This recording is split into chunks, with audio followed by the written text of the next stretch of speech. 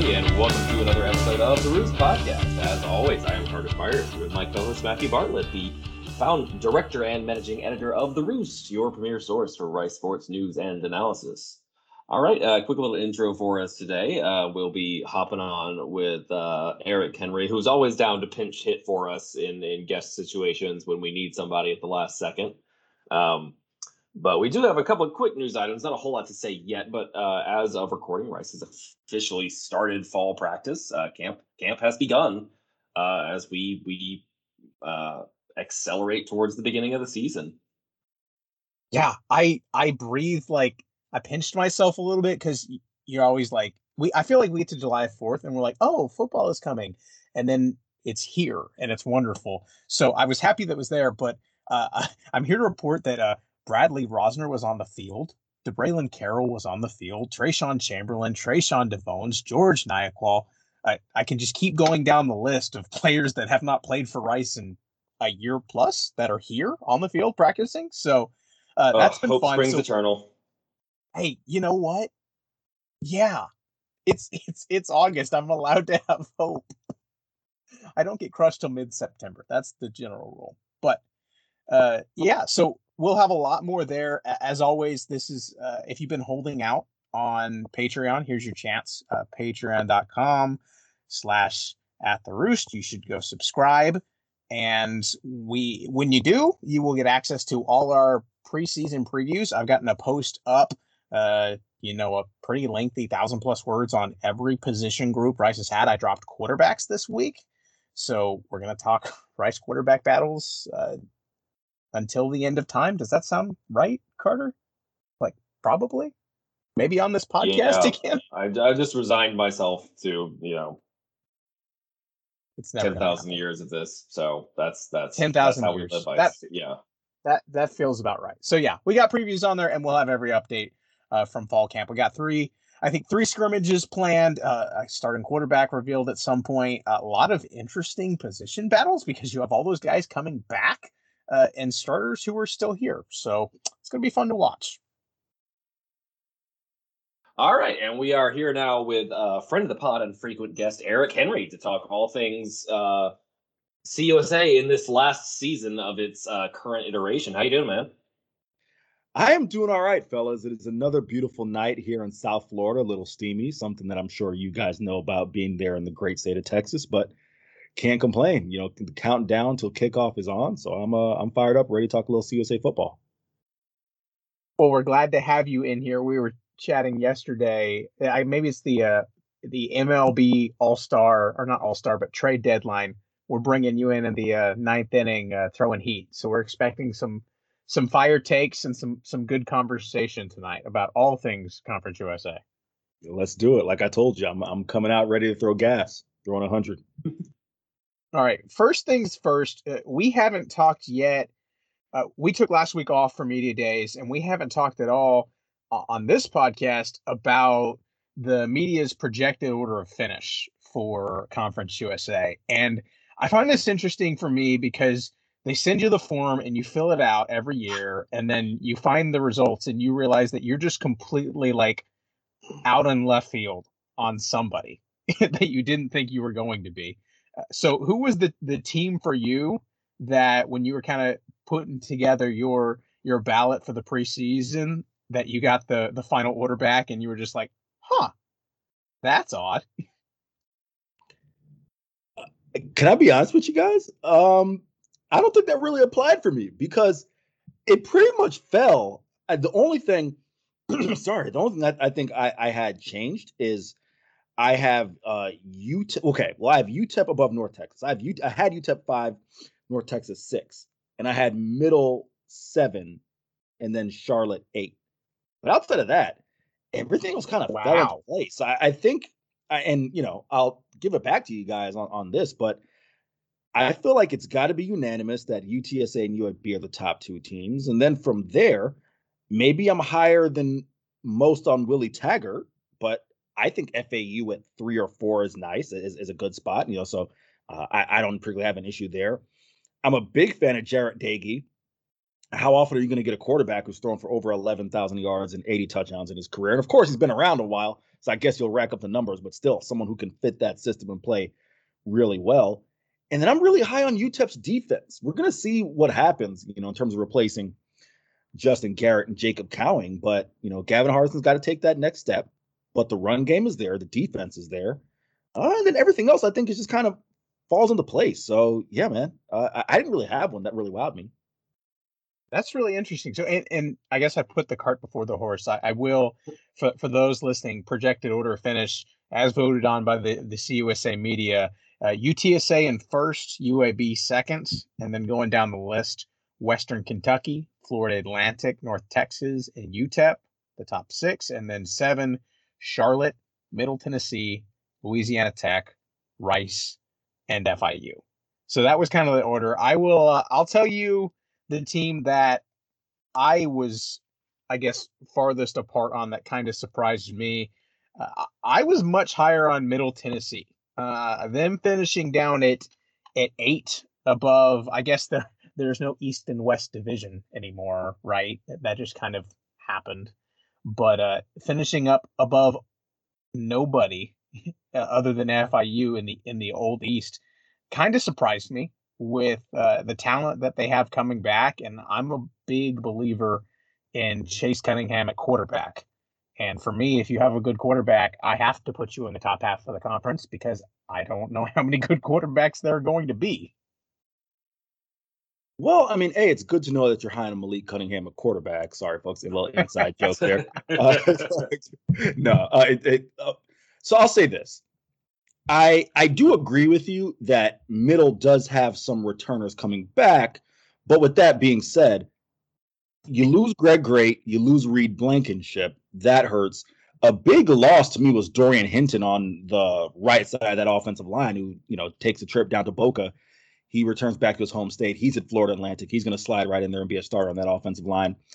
And then while, yes, they did lose veteran receivers, guys like C.J. Wyndham, Jaron Pierce, they've got Yusuf Ali. We talked to Jalen Lane there, who's an up-and-comer. He's returning. But the big thing for me, Matt, and I've mentioned this to Rick Stockstill, I mentioned on media days, I mentioned to him, we had him on our podcast, and I've asked him this question, I think the past 2 or 3 media days, because it's been an issue for the past 5 years now. They have not been able to generate rushing yards from the running back position. I know you look at it and say, hey, you got Chase Cunningham who can move. You go back in the Asher O'Hara days, he certainly was, picking up yards from the quarterback position, rushing yards from the quarterback position. But for your listeners who may not understand how bleak it is, they haven't had a rusher run for over 587 yards. I know this number off the top of my head because I've said it so many times. They haven't had a rusher rush for more than 587 yards in 6 years. Itavis Mathers in 2016 was the last rusher from a running back position who eclipsed that. They've had years, guys, where they've been in the 200s and 300s as far as leading rusher from the running back position. So I just think there's only so long you can ride that and expect to, really manufacture success, especially, again, third offense in 3 different years. We'll see what happens, but it's just hard for me to fully buy in on Middle given some of those things. I would be with you if they hadn't gone to the CUSA championship game without a running game in recent history. But okay, two things.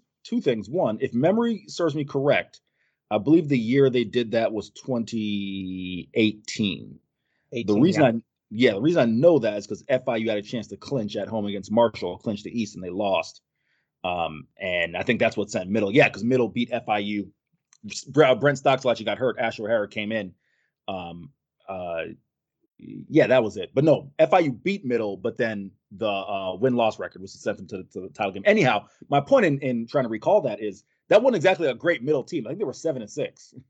so let's not sit here and act like they were 10-3 and went to the conference title game with that either. Marshall with that win, I'm pretty sure Marshall had 8 wins or 9 wins that year, but just lost to Middle as well. So take that. Yeah, it was a weird season. I'm not stumping for 2018 Middle Tennessee. I'm just saying. Okay. All right. Hey, I was pushing back a little bit, but I got you. That's fair.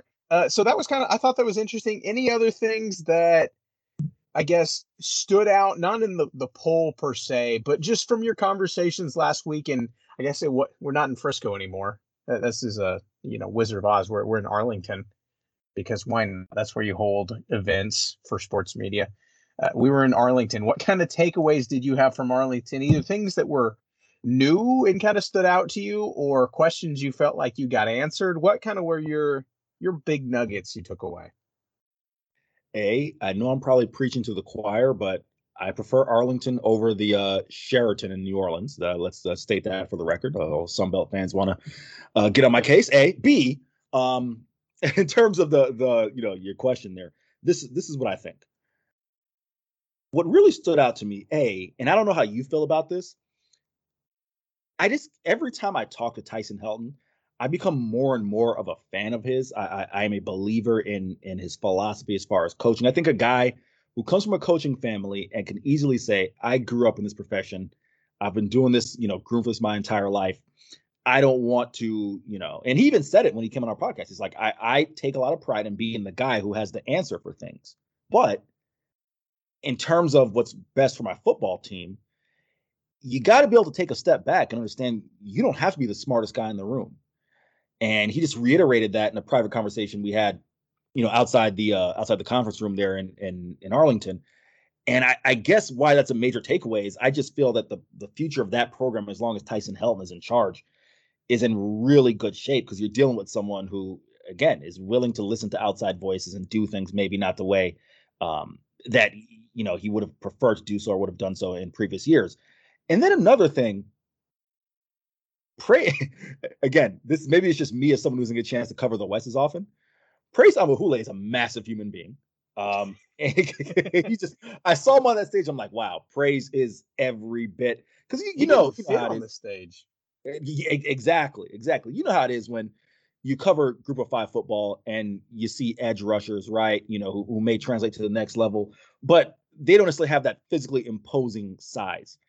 He is a massive man. So I am really, really buying in terms of UTEP, what he'll be able to do defensively with Breon Howard and Tyrus Knight. I think even if Gavin Hardison doesn't take that next step as a passer and he's just adequate, and he doesn't necessarily develop, even though Dana Dimmel did say that, he has full autonomy in the offense to operate as he sees fit.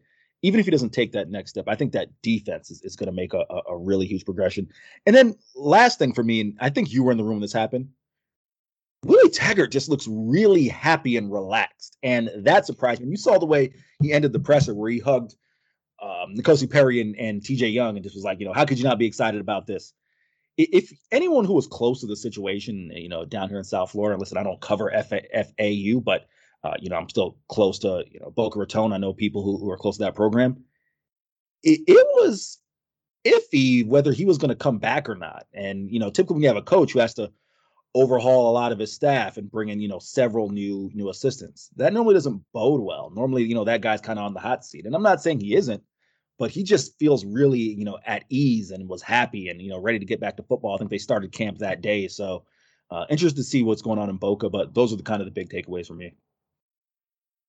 Yeah, that's interesting, especially I don't know Willie. I think I've talked to him. Well, he wasn't there when we did our last in-person media days in 2019. So I think I've talked to him over the internet like 2 or 3 times, but I don't know. But I couldn't tell if it was how cheesy that was. But that man him and Will Healy were probably the two that appeared happiest to be there. I don't think it was close. Yeah, and see, the thing is with Healy, and I'm not saying it's not genuine with Willie, because I do think it is. But with Healy, that's kind of on brand, right? That's the same dude who's club shirt off, But with Willie, I think because his shirt was on for the press conference. We will clarify.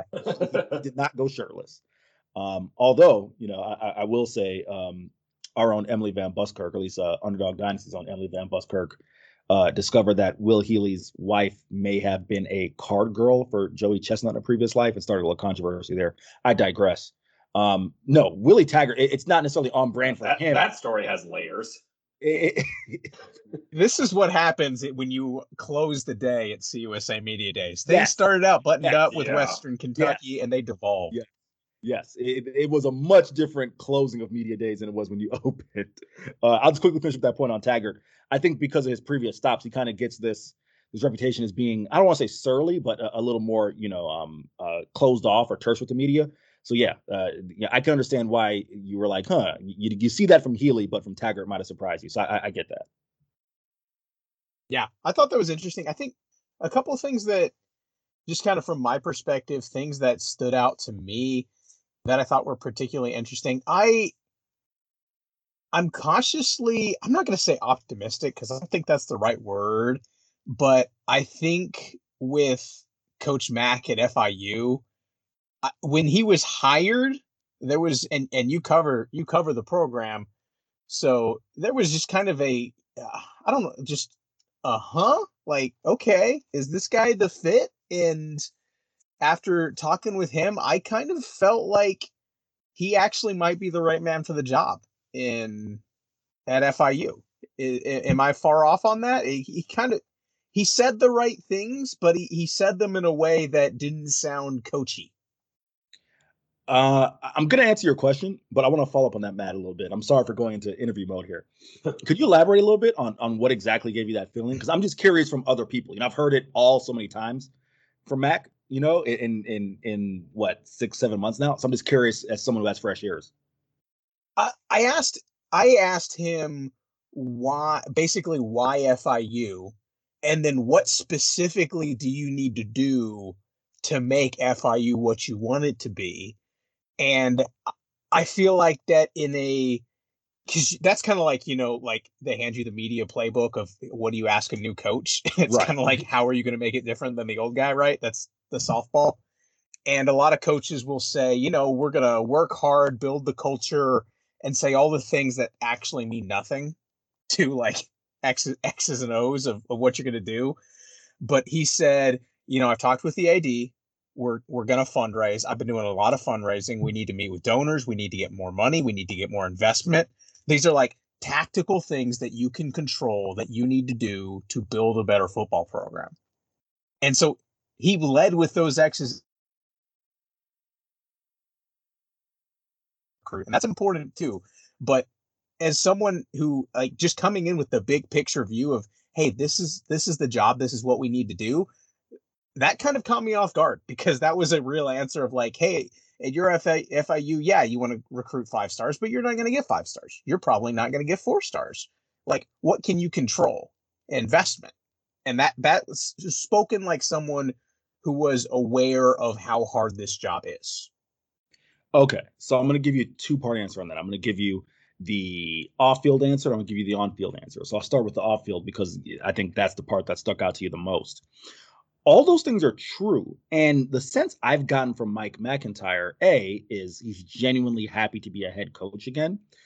B, or maybe 1 and 1A, there's something unique about being a head coach at a program that genuinely has no expectations and you're building everything from scratch. And I would be curious, Matt, if this would have been the same way he sounded. I've been trying to find old interviews when he took the San Jose State job, if he sounded similar. Because I think about it, right?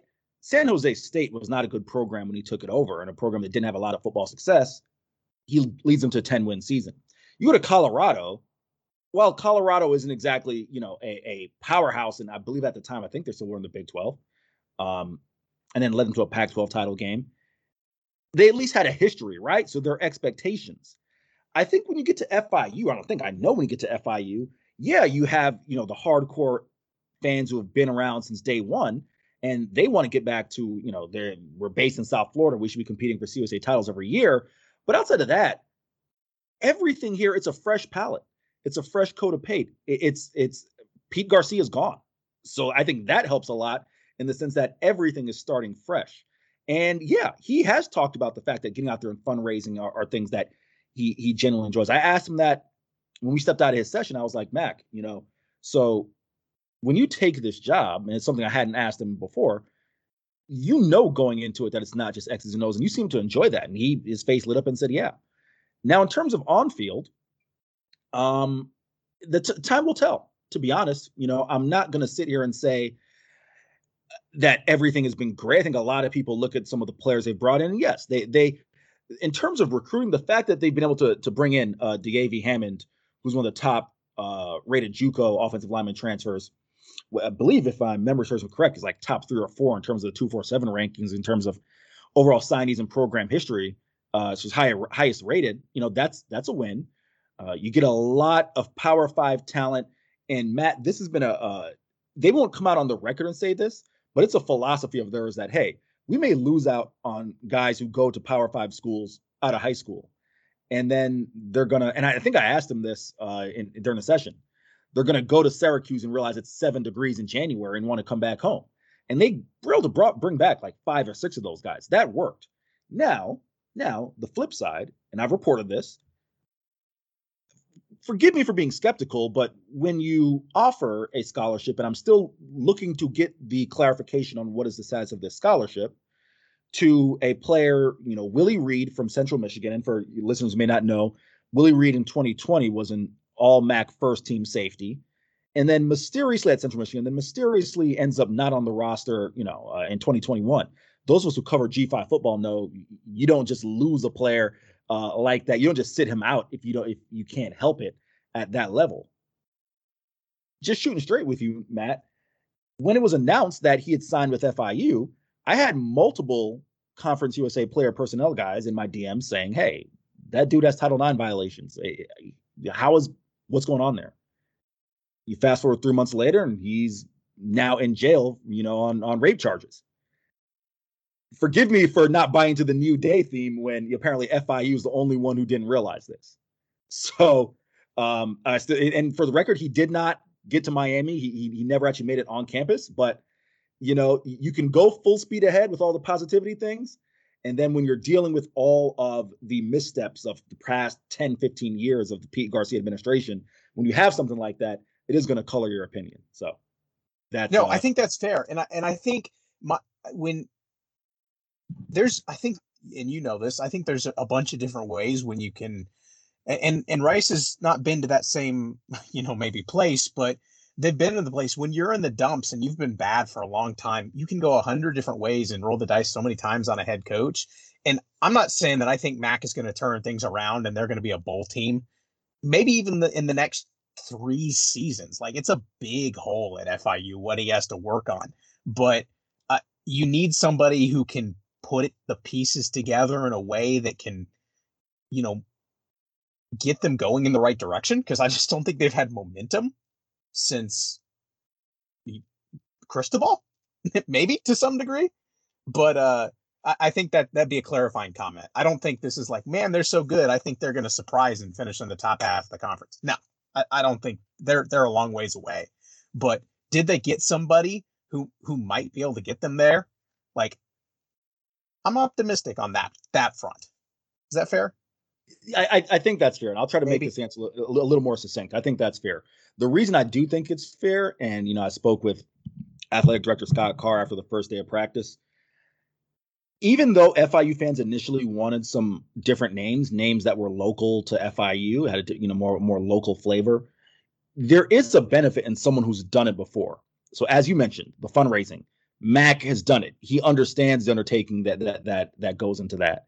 He's taken over a roster that had, APR issues and, was down players and scholarships. So I do think there's a benefit to that. And quite frankly, while sure, my previous statement did try to provide a little bit of, pause, I do think just talent wise, Matt, in 2 years, they'll be back in a bowl game, if not next year. Okay. All right. And then my last one, because we've hit a couple, want to segue up to the other end of the conference. Another new head coach, UAB, Brian Vincent. The entire time that we were sitting in that room, kind of asking him questions, he said all the right things, but I kind of just got this, I'm still shocked I'm here vibe from him when he was answering his questions. And I think it's going to be really interesting. And this is kind of you had the just general apprehension and maybe just uncertainty when Bill Clark, stepped down out of nowhere in, I guess, what was that, mid-July, something like that. So, and then you bring in the interim guy who's already there and just kind of plug the holes for the season. I think there was I was probably one of the media who was weighing UAB to win the conference. And then without Bill Clark, I defaulted to UTSA. And I guess there was some, and I think we talked about this maybe, about what the future looks like for UAB.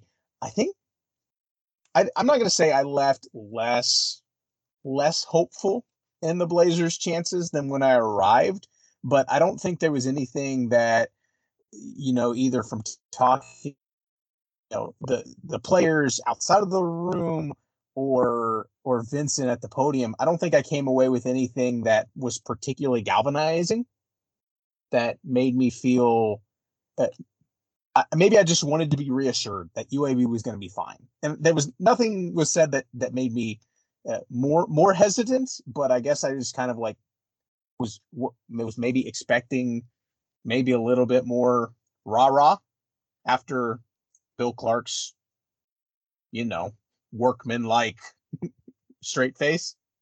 Is that fair? What were you your general thoughts on Coach Vincent and UAB and how he kind of presented himself? I'll try to paint a picture for the audience here. And I thought I said this to you in the moment, but if I didn't, you'll get it here. I won't say exactly what I said to others. I'll clean it up. But Bryant Vincent had a perpetual look on his face of do not F this up. That was the look he had. Yes. That's exactly what it looked like. He had a look on his face like he walked over to the bathrooms, the restrooms, which are, down that far hallway to the left. And every time he went in there, he was looking himself in the mirror and was pointing at himself and you're the man. You got this. You got this. And I'm not trying to shade Coach Vincent, but you noted it. So clearly it was apparent to more than just me. That's not to say that UAB can't come out and contend. And he very, very may well lead UAB to another conference title. But it has to be overwhelming, right? When you think you're going to be the offensive coordinator, and Bryant Vincent is someone who the offenses have had varying levels, of success, but overall they've been successful during his time at UAB.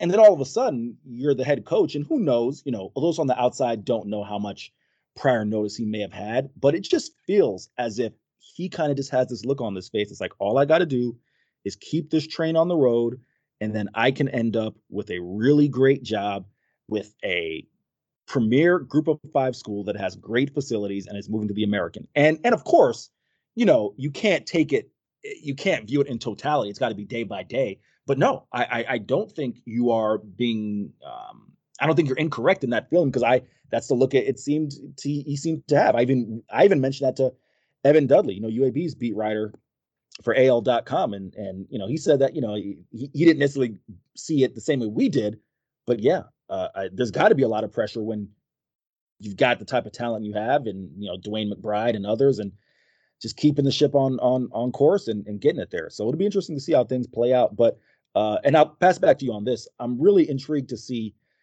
how and or if that offense shifts with him being the head coach. You look at UAB's offense; it's been a very boom or bust passing game consistently with Bryant Vincent. They go downfield. Trey Shropshire and others have led CUSA, and in Shropshire's case, led the nation in yards per catch.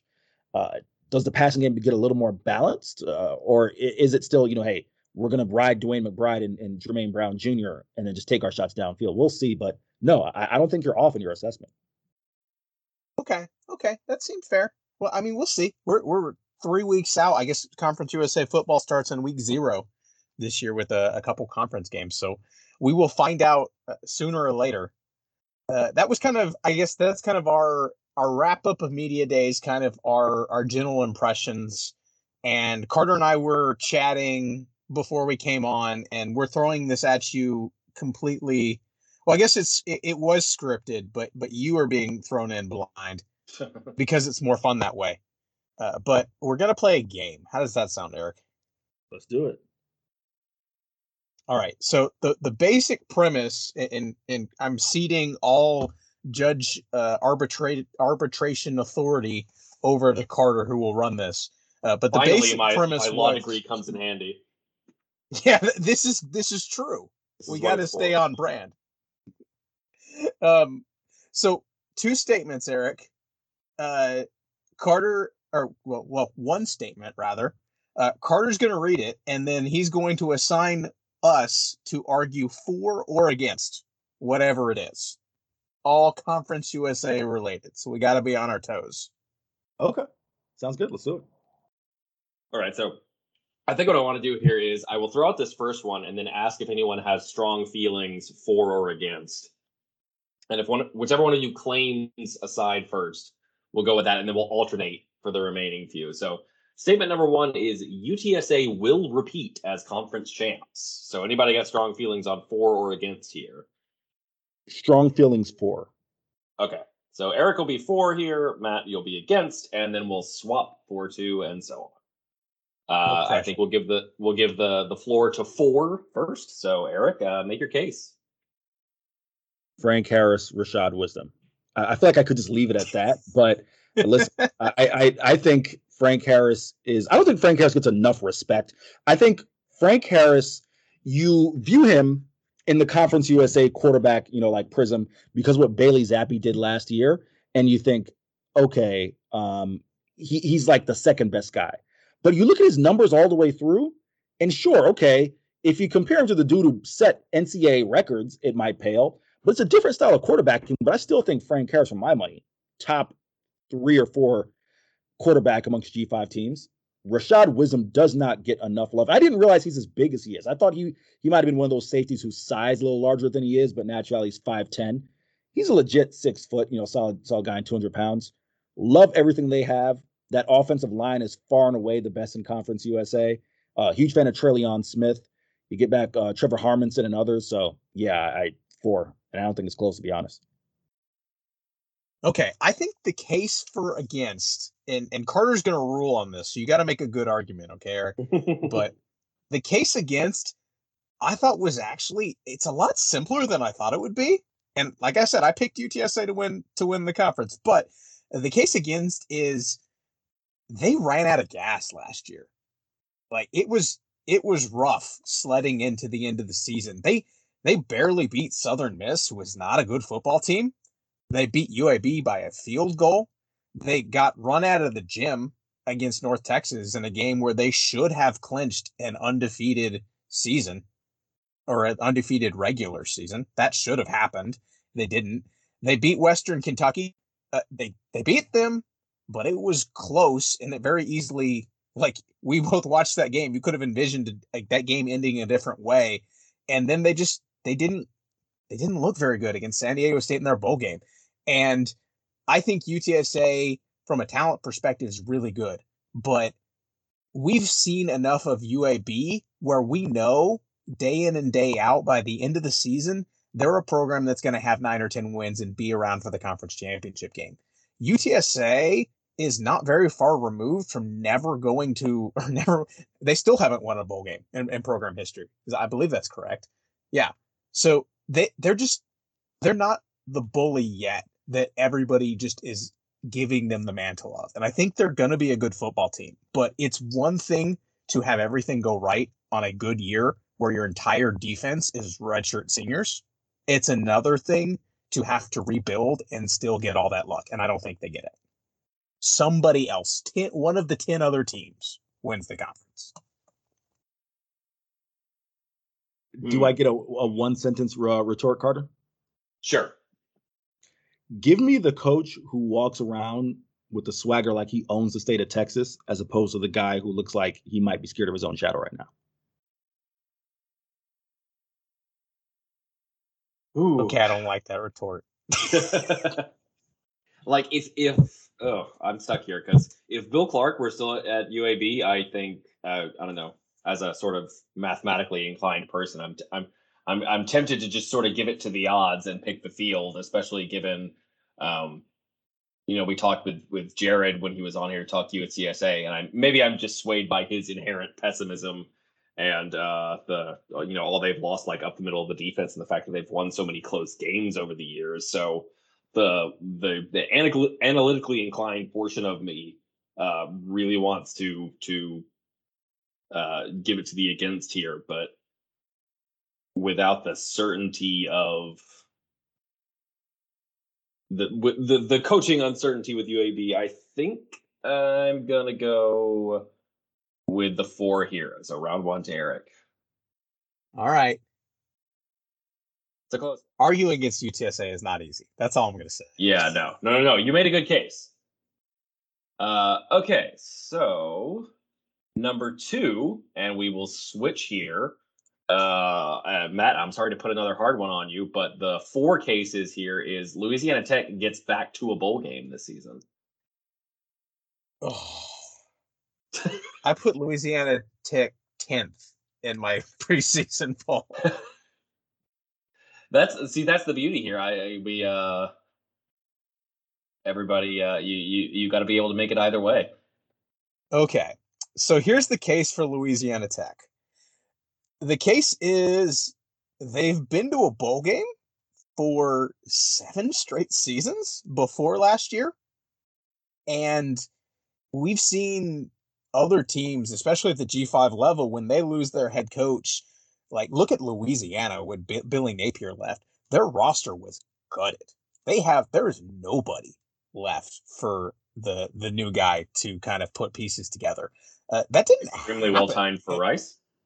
Yeah, I know. I'm very happy about that as someone who we not playing against, that, top 20 Cajun team. But yeah, so I think that's different because Louisiana Tech did have some attrition, like they lost some guys, but I think for the most part, they kept a really good core. Like I think the talent at Louisiana Tech is better than a team at the bottom of the conference. It's just going to come down to how quickly can they assimilate really the offense. That's going to be the key thing. And it's the air raid. And I'm not going to say the air raid is, I'm not going to try and oversimplify it and say you can just throw people together and score points. But if there's an offense where you can just throw people together and score points, it's the air raid. They have Smoke Harris. They have Trey Harris. They have Griffin Hebert, Devontae Lee coming in from LSU. I think that they could be good enough where they can just score some points and make games interesting. And they have Tyler Grubbs on defense, who, aside to Mr. Wisdom at UTSA, he might be the best defensive player in the conference. Or at least he maybe not proven, pretty close, but he might be there by the end of the season. So I think the pieces are there. And then if you look at the schedule, their 2 of their non-conference games are against SFA and South Alabama. And those are both winnable football games. So then you're talking about you need to go 500 in Conference USA, which includes games against teams that have not gone bowling in a while, like Rice, FIU. Those are 2. You got Charlotte has had a break. Who knows about UTEP? There's just so much uncertainty in the middle that I don't think 6 wins for Louisiana Tech is totally insane. And that's my pitch. Here's my pitch against. And I was ready to just come out of the gates firing. But then you got to remember, and I'm not going to sit here and make Matt's case, but you got to remember that while they went 3-9 last year, I think something like 4 of their losses were by less than a touchdown.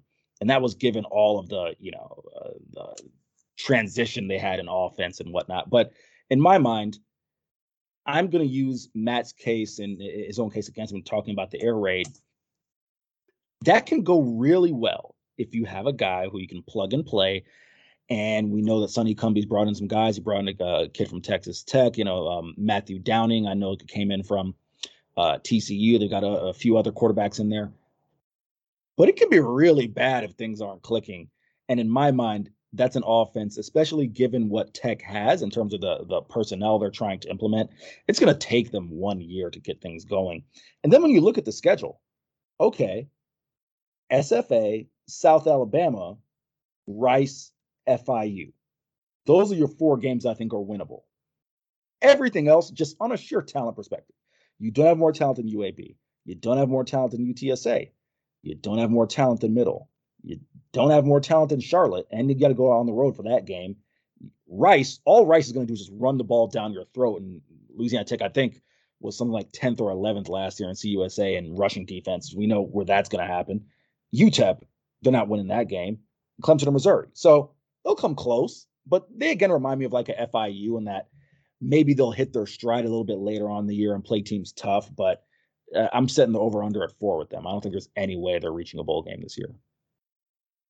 Carter, was there any way I was going to win this argument? Um, you did well, and I was, when Eric started to make the case for you, I was like, we got the variance here. Like they could have come back, and then I did just look at the schedule right as he was going through it, and yeah, Clemson and Missouri being on there. There are not a whole lot of winnable games on this schedule, so I think we are inclined to give it to the against here. So unfortunately, 0-2. the swapping really put you in the hole there.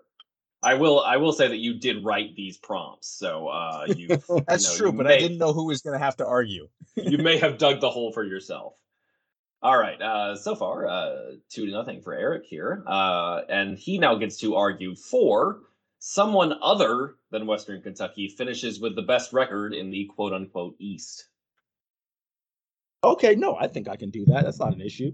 Florida Atlantic. You look at Willie Taggart very sneakily. You got to remember, N'Kosi Perry was a 4-star quarterback coming out of high school and a guy who had some success at Miami. The big thing with him was maturity issues. I mean, I feel like I may have a little bit of an advantage arguing this being so close to the situation, but N'Kosi's really been matured this year. Someone who has a young daughter, and that's really done a wonder on him as far as maturity. I think the second year on this offense is going to be great. I think when you take a look at when you add veterans like Chad Lunsford and Todd Orlando and some of the guys who they've added in terms of that coaching staff, and Brent Dearman as well. I think when you look at what Brent Dearman was able to do with that Middle Tennessee offense last year, getting them to a bowl game, you don't think he's going to be able to do that at FAU with guys like Johnny Ford, LeJontay Wester, some of the Power 5 talent they've been able to transfer on the offensive line. Defensively, I don't care what anybody says. I am a huge fan of two names on that defense, and they do not get enough love because that defense, for some reason or another, guys, they don't rack up a ton of counting stats, and I think it hurts them. But TJ Young, he's one of the top 2 or 3 defensive backs in Conference USA. Go look at the Pro Football Focus numbers. Easily rated as one of the top DBs in the league. And then Evan Anderson, as Willie Taggart called him, Big Slim, a guy who came into football at 6'4", 380 and was being a stereotypical 3-4 nose tackle. And now you get a chance to have him come in at 315. He is a massive defensive tackle, eats up space. That's why FAU has been fairly solid against the run, and I don't see that increasing. Jalen Joyner is one of the better pass rushers in Conference USA. So in my mind, that's a pretty easy case that if you don't want to take Western, just look at the talent that FAU has, and you can see, and you look at their schedule, I can easily make the case for them that, it'll be neck and neck anyhow. Okay. So I get to make the case for the defending East champs to be the best team in the quote East again. That feels easier than Louisiana Tech. So let's start there.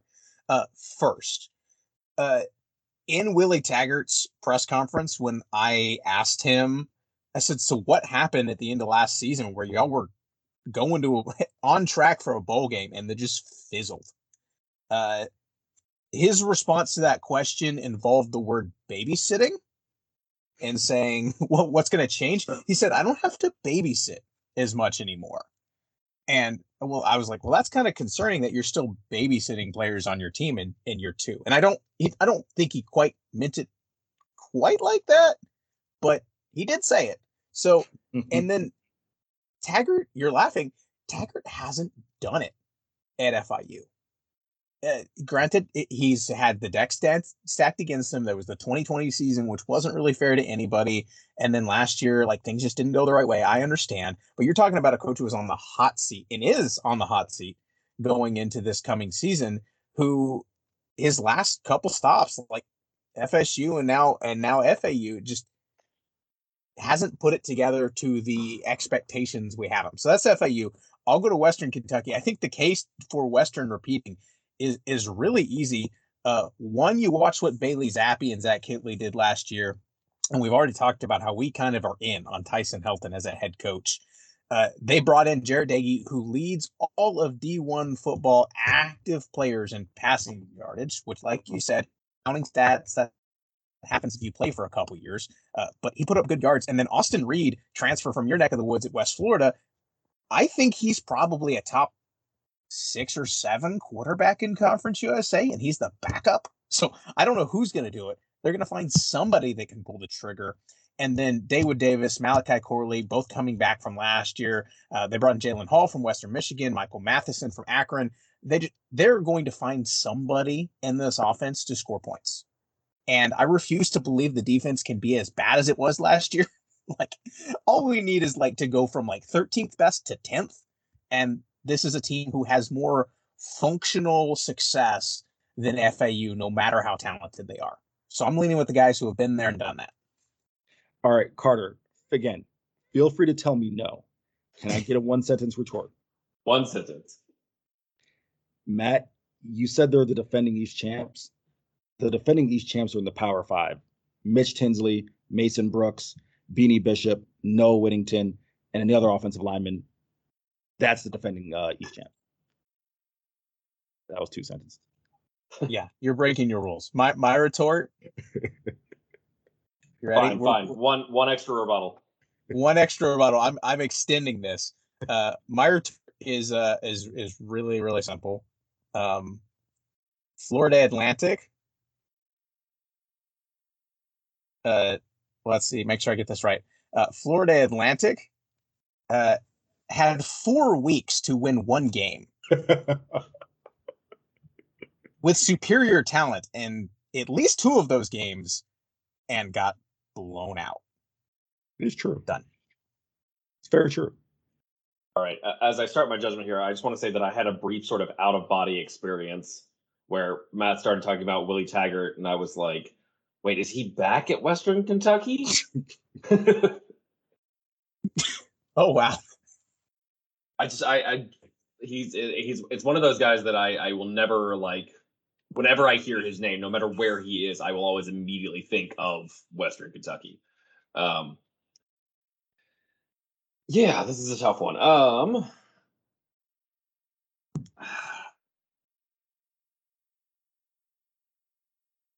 I am inclined to side with the Hilltoppers here.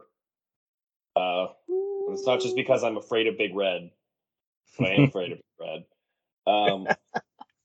Yeah, I just don't know that I don't know. Until I really see one of Taggart's teams actually finish. I don't know. It feels like there's always the results never quite match up with how we hope they might. And yeah, I don't know. This one's got to be caught in the middle, but I think I'm going Hilltoppers here. So Matt grabs a point. Getting back. I can't be mad at that. You made a good case. I should have laid out the transfers in my opening, so can't be mad at that.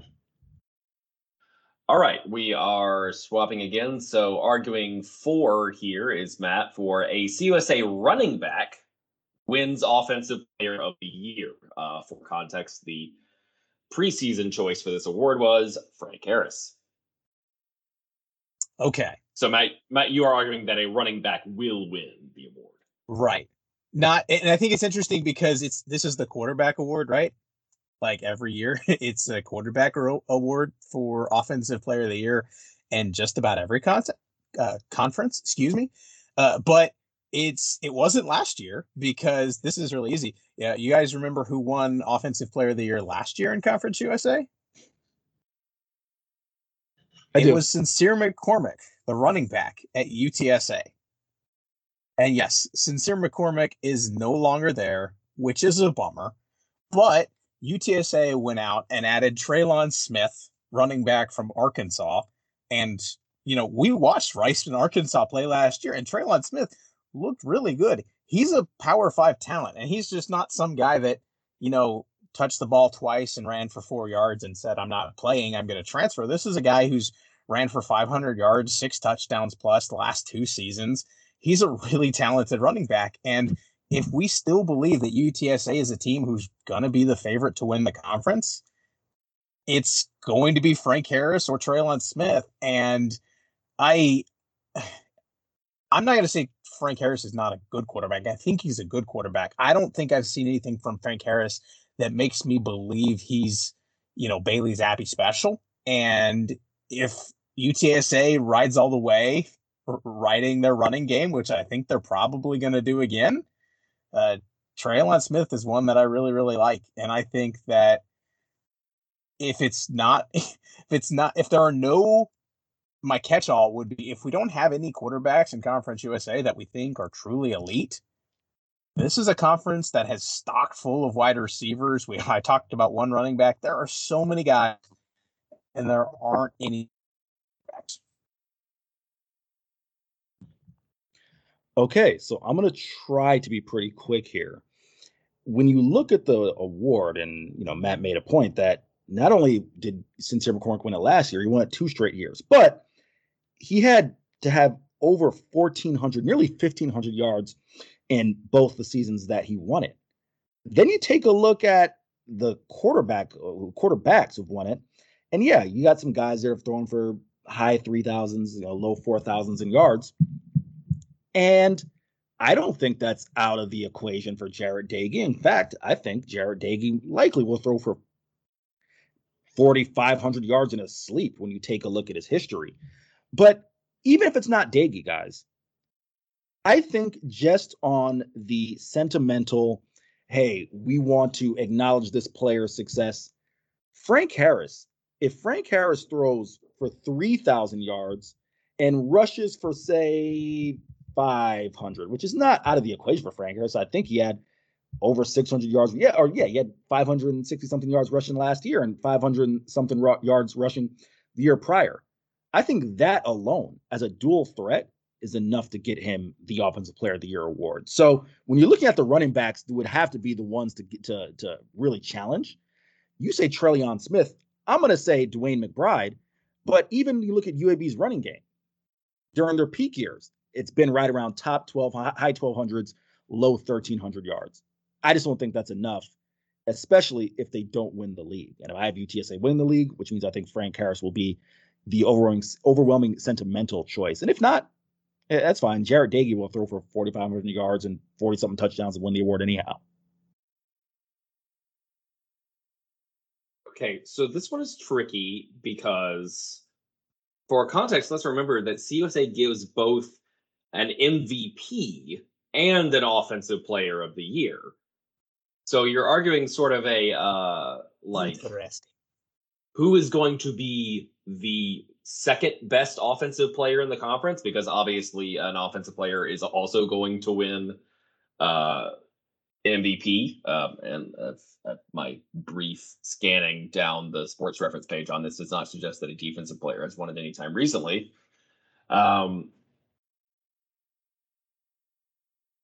So actually, okay, do we want to are we looking at this I from want the you lens? to pick whichever one gets me the win. Were you each arguing from the perspective of this will be the best offensive player in the conference, or the second best? We're doing. Okay, so let's make it the MVP then. In which case, this is actually not quite as quarterback heavy on an award as you might normally think.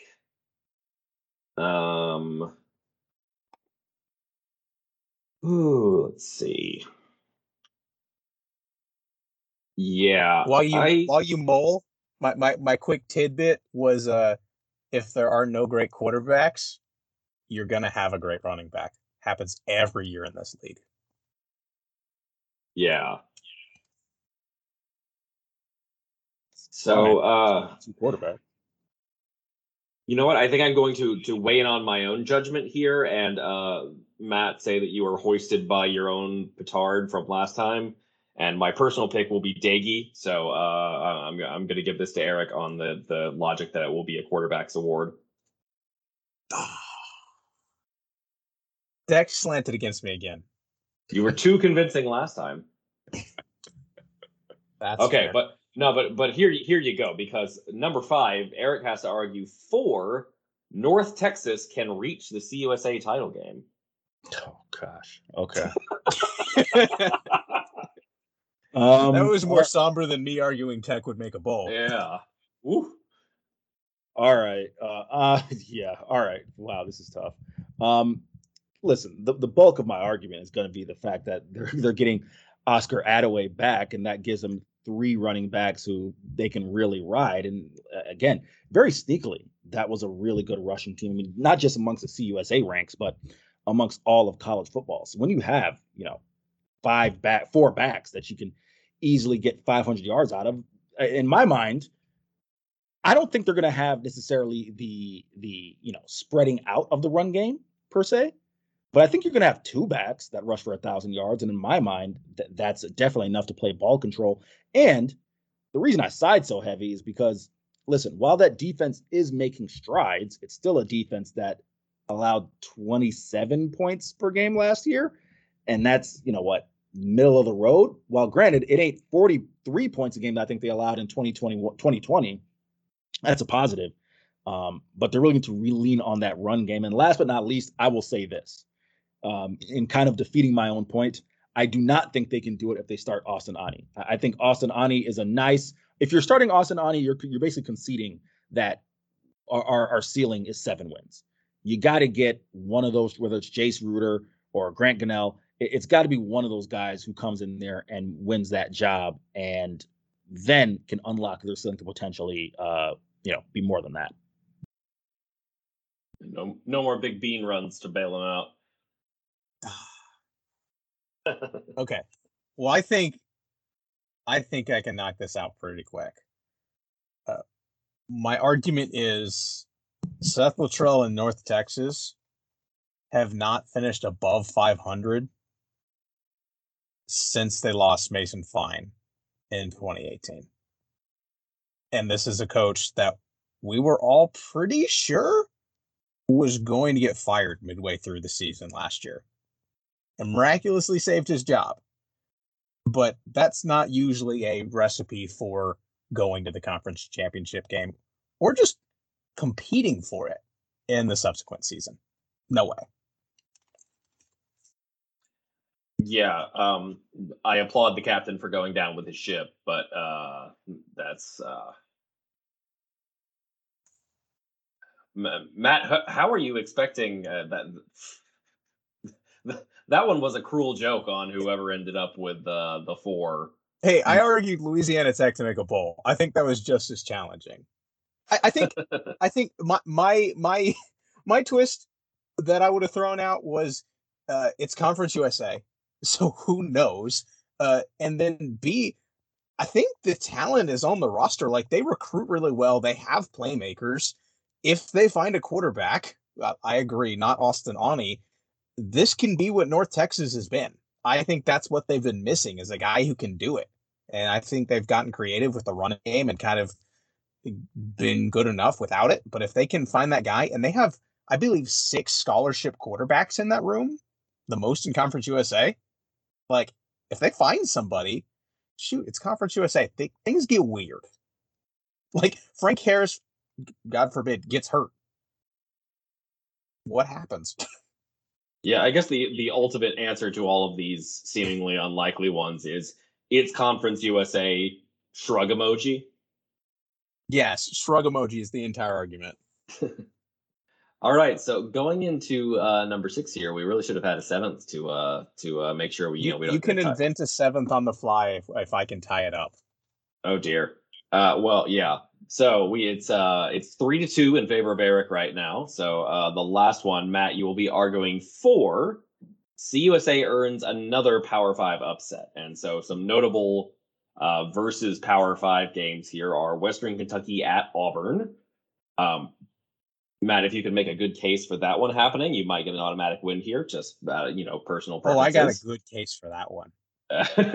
Exactly. I want to hear every detail of this. But FAU at Purdue, Maryland at Charlotte, UAB at LSU, Louisiana Tech at Missouri, and UTSA at Texas. All right. So first, UTSA is going to beat Texas. Mike drop. I can't believe you didn't put Rice versus USC on this list. What kind Rice of... USC is on the list. Okay, so there's a couple interesting things. If you go back and look, Conference USA has actually been sneaky good at Power 5 upsets. They've had at least one like the past several years. Last year, you had UTSA beating Illinois, you had Charlotte beating Duke. And in general, all you need is a moderately competent to good CUSA team playing a bad P5 team in general. And I think you got a couple instances where that happens this year. I think Maryland at Charlotte is interesting because Charlotte has literally been there and done that. They get to host the Terps at home. And the reason they won that game is because they had Chris Reynolds and Dubose and Victor Tucker. And those guys are all back. So do it again. Like, I don't think Maryland is going to be that much better than Duke was last year. So I think that's a really interesting candidate. And then I want to make the case for Western Kentucky at Auburn. Who is on a hotter seat right now than Brian Harsin at Auburn? Like, what are the odds he makes it through the season? Like 10%? Maybe? Like that guy is going uphill. Like, and when does Western Kentucky play Auburn? They play them November 19th, right before the end of the season. SoCon Saturday. Yeah. Who does Auburn play the next week? Would that be the Iron Bowl? If you could put subtitles on this podcast, the one for me would just be sadistic chuckling right now. Yeah. So you're telling me that Auburn, who has probably fired their head coach because their team is a mess, playing a Western Kentucky team where we've just talked about how good we think their offense is going to be and how good we think Tyson Helton is doing and how they're going to score in a look-ahead game where they have to play their arch rivals Alabama and are somehow, some way going to get up for that game and keep it close because it's the Iron Bowl and things get weird. Like, I'm sorry, but that's a game that, like, it's going to come in with Auburn being favored by, like, 25 points, and that game is going to be a one-score game in the fourth quarter, like, period. And weird things happen when CUSA teams play bad SEC, like Arkansas and North Texas. Like, come on. Like, we could be seeing CUSA over SEC 2.0, and that wasn't that long ago. Yes, I'm not going to lie. This is a tough one because I actually do think there will be a couple upsets this year. But in my mind, as much as Matt made his own case, I think it's kind of the case for why there won't be. If you're a Power 5 school, given the shape of this league and the direction this league is going in, with a lot of these teams going to, the revamped version of the American, which you can almost say is just, CUSA 2.0. Yes, it's a parting shot at you guys as you leave, but I digress. I don't think, especially considering some of the teams you look at who are playing Conference USA opponents, I don't think any of them can afford to lose that game. Just because of the circumstances, I think it'll put some of those programs in. You talk about Purdue. I think Purdue's a really strong team. You made a great point, a great case with Brian Harsin. I wonder if that team rallies around him, and especially, again, to lose to a Conference USA team right before the Iron Bowl. That would mean that team is either totally gone in the tank and it's quit. If not, I think that's a game they win. Same thing with Texas. And listen, I'm by no means am I a Texas Longhorn football fan, but I just think that would be, in my mind, if Texas loses to Jeff Traylor and UTSA, then you're talking about, a Texas high school legend getting that notch in his belt. That would be huge for them. So I'm essentially making Matt's argument against, but I just don't think that any of these teams can really afford to lose to a Conference USA team. Yeah, I unfortunately must say that the problem with Auburn, the problem as someone who roots against Auburn, is that in a game like this, they almost always fail to cover and look just as terrible and embarrassing as possible. But I do not recall them having lost one of these games. Hey, one quick interjection before you make your ruling. As much as I'm railing on Auburn for being bad, which is really easy, and I am playing to my audience here. One, but two, only one of these teams has to do it, and you have 6 or 7 teams that are going to have at least a 10% chance. Just saying, math. Yeah, like Maryland at Charlotte, because Maryland could very easily either score 10 points or Talia could throw for 7 touchdowns in that game. It's going to be one or the other, nowhere in the middle. UAB, I just don't trust in these situations because they don't run the kind of offense that lends itself to being successful against teams with far superior talent. Louisiana Tech's not doing this next. Eric, honestly, you made the emotional case to what, like, think of how much we would all enjoy it if Texas lost to UTSA. Like, it's Glorious. Too good, right? Honestly, I think my most likely pick here is FAU at Purdue. But whew. My head says go with Matt here. My heart says I don't want to make up another one, so go with Eric.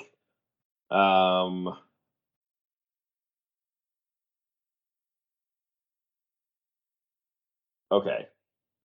I think I have to go Matt here. So it's 3-3. Our tiebreaker will be, and let's make this let's really get at the raison d'etre of this podcast. Eric, make the case for Rice starting the same quarterback the whole season.